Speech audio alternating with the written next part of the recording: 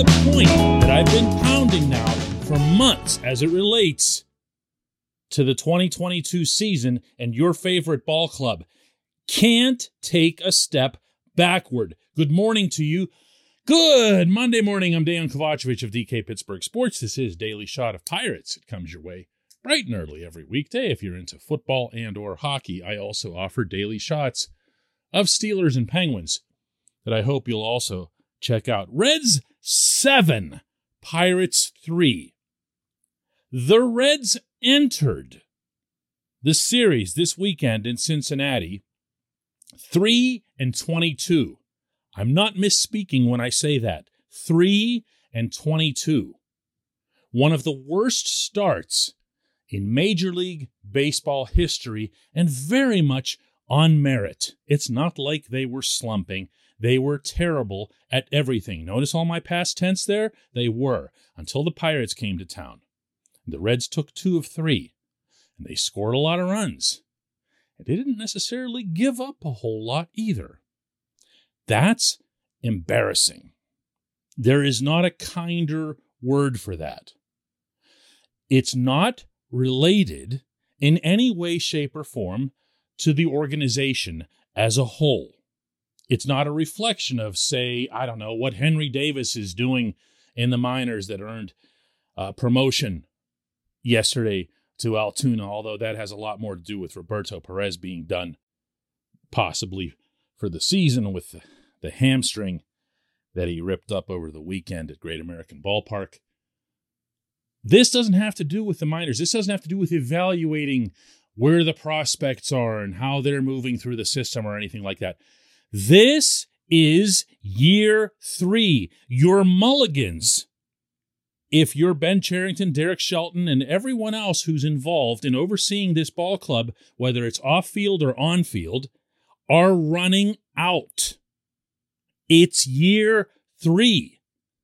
At some point, whether you choose to publicly accept responsibility or culpability or attach urgency to winning or even just improving at the top level, it's going to happen.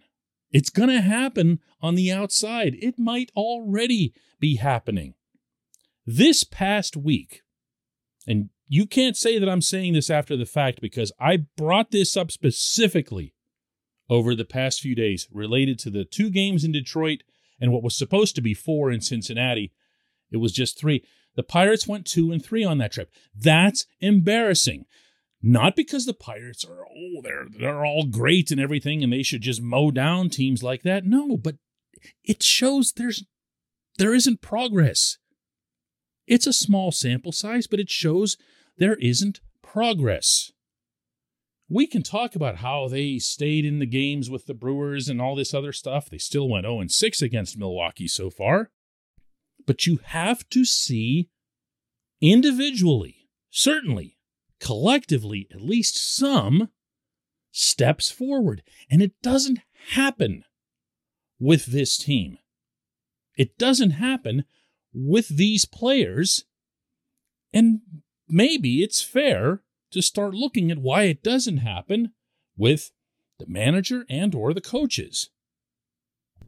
This portion of Daily Shot of Pirates is brought to you by our friends at North Shore Tavern. That's directly across Federal Street from PNC Park. It's home of Steak on a Stone, an eating experience, underscoring the word experience. The steak is brought to you partially cooked on an 800-degree stone, and you do the rest. It's a ton of fun, it's a great meal, and it's a baseball atmosphere like no other in Pittsburgh. North Shore Tavern, right across Federal Street from PNC Park. I'm going to keep asking this question for as long as my forehead can stand being smacked against a cement wall. And that's this. Who's getting better?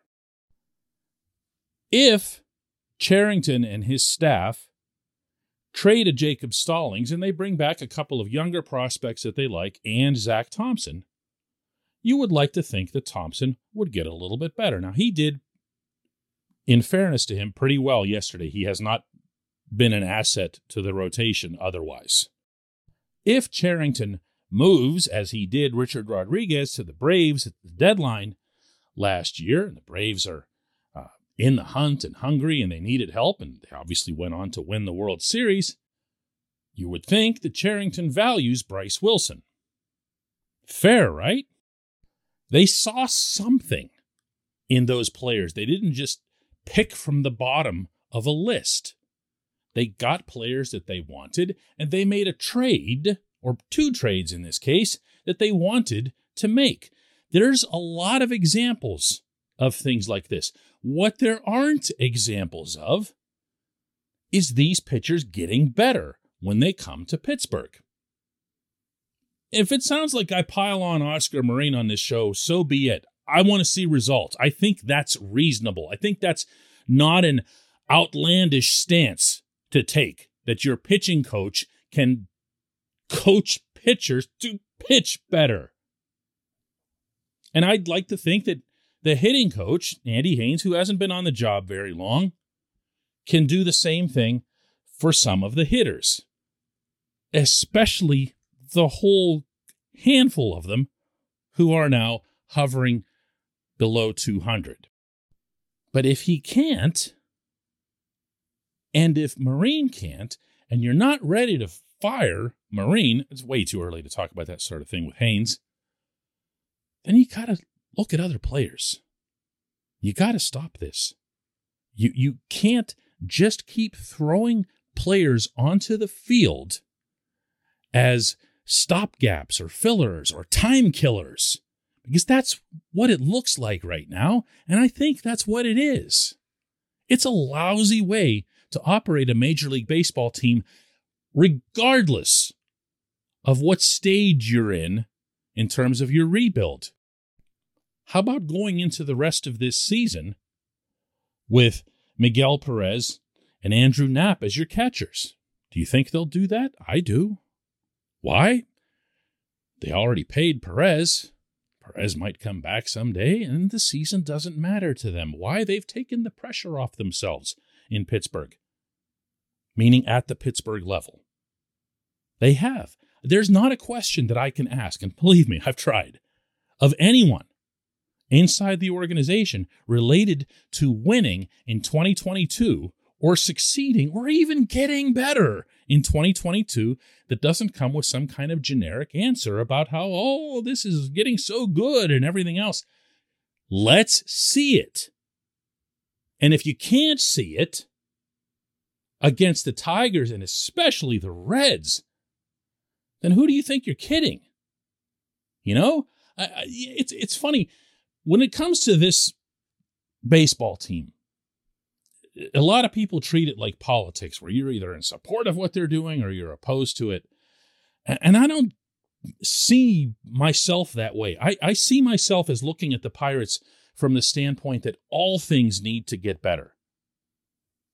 Not all at the same time, but certainly after the third year, you should be seeing progress with your prospects. And you should absolutely be seeing something in Pittsburgh. What are we seeing? Still the same two guys. Still the same two guys. After all this time, and after all these moves, and after all these countless opportunities to make them better. When we come back, just one question.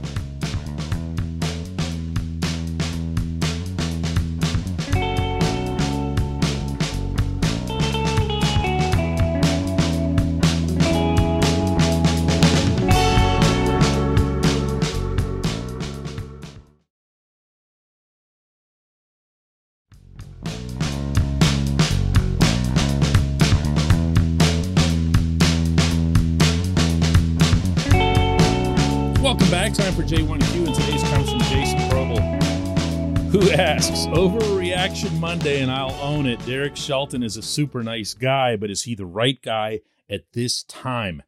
Jason, Derek Shelton is so very much the right guy at this time, to borrow your own qualifier. Not sure why you threw that in, but you did, and you kind of trapped yourself with that question. You want a manager who's got an even keel, who focuses on development and teaching and instruction and everything else and prioritizes performance over outcomes. You want that through the first stage of your rebuild. What you can't accept is that it goes on forever. And what you can't accept within that is that mistakes that get made, by that I mean managerial mistakes, or decisions that can be interpreted routinely as mistakes. I guess there's not really a cold, hard definition of what constitutes a mistake. But you want to see the manager himself mature and grow in his own decision-making within that same context. See, there's a common acceptance, I think anyway, that when you're managing a team that's rebuilding, that and winning have to be mutually exclusive. That, well, let's see what so-and-so can do in a tough spot. And there is some of that works into this. But there's also just showing that you can push the right buttons with the same players without hurting their development or maturation in any way. Let me ask you this. When the Reds loaded the bases yesterday, if you're the manager, in 2022, after you've spoken for months yourself about sliding guys around where they're needed, why are you bringing in Heath Hembree to blow the game? Which he did, which he's done all along. Why don't you bring in your very best reliever? And if you're not inclined to use David Bednar that early, and it was only the 6th inning, then why not Chris Stratton or somebody else? Our Alex Stumpf, the beat writer at DK Pittsburgh Sports, asked Shelton yesterday in Cincinnati, why not? Why not? I mean, he's got to pitch in those situations, and we got the punch out, and we can't.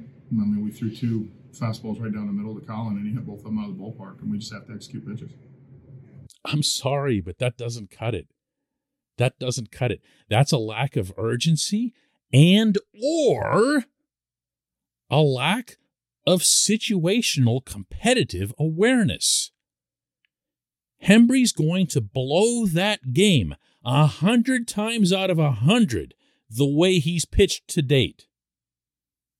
And I understand you're expecting more from Dylan Peters in relief because he's been so good, but everybody has a rough patch. Peters put all those guys on base. Help the guy out. Bail him out. Bail your team out. Give your team a chance to win. Putting Hembree in there is a big white flag that helps no one. It doesn't help Hembree, and if it did, who cares? Because he doesn't matter. Journeyman reliever. There's so many disconnects that you can see in Shelton's managing, and at the same time, and in the same breath, I can tell you that I believe in this man as an individual. I believe in him as a leader of this group, but I see things like this, and then I see him not losing his mind, which he should have, the previous day when the umpire decided to put on a show and make sure the Pirates had no catchers. And I wonder what it is that he's waiting for, meaning Shelton. I wonder what's going to be his green light to go ahead and actually start managing the team, as if it's a team playing to win games. If that has to come from above, I'm not so sure I'd be all that crazy about it. I'd want, if I had a manager running my team at field level, to be in my face if I'm the GM every single day. When are you going to let me actually manage this team? You're killing me here. As opposed to being okay with it. This is not okay. This is my theme for the day. This, what you just saw over the past week, is not okay. It's disturbing. It's unsettling to everyone except them, it appears. I appreciate the question. I appreciate everyone listening to Daily Shot of Pirates. We'll do another one of these tomorrow.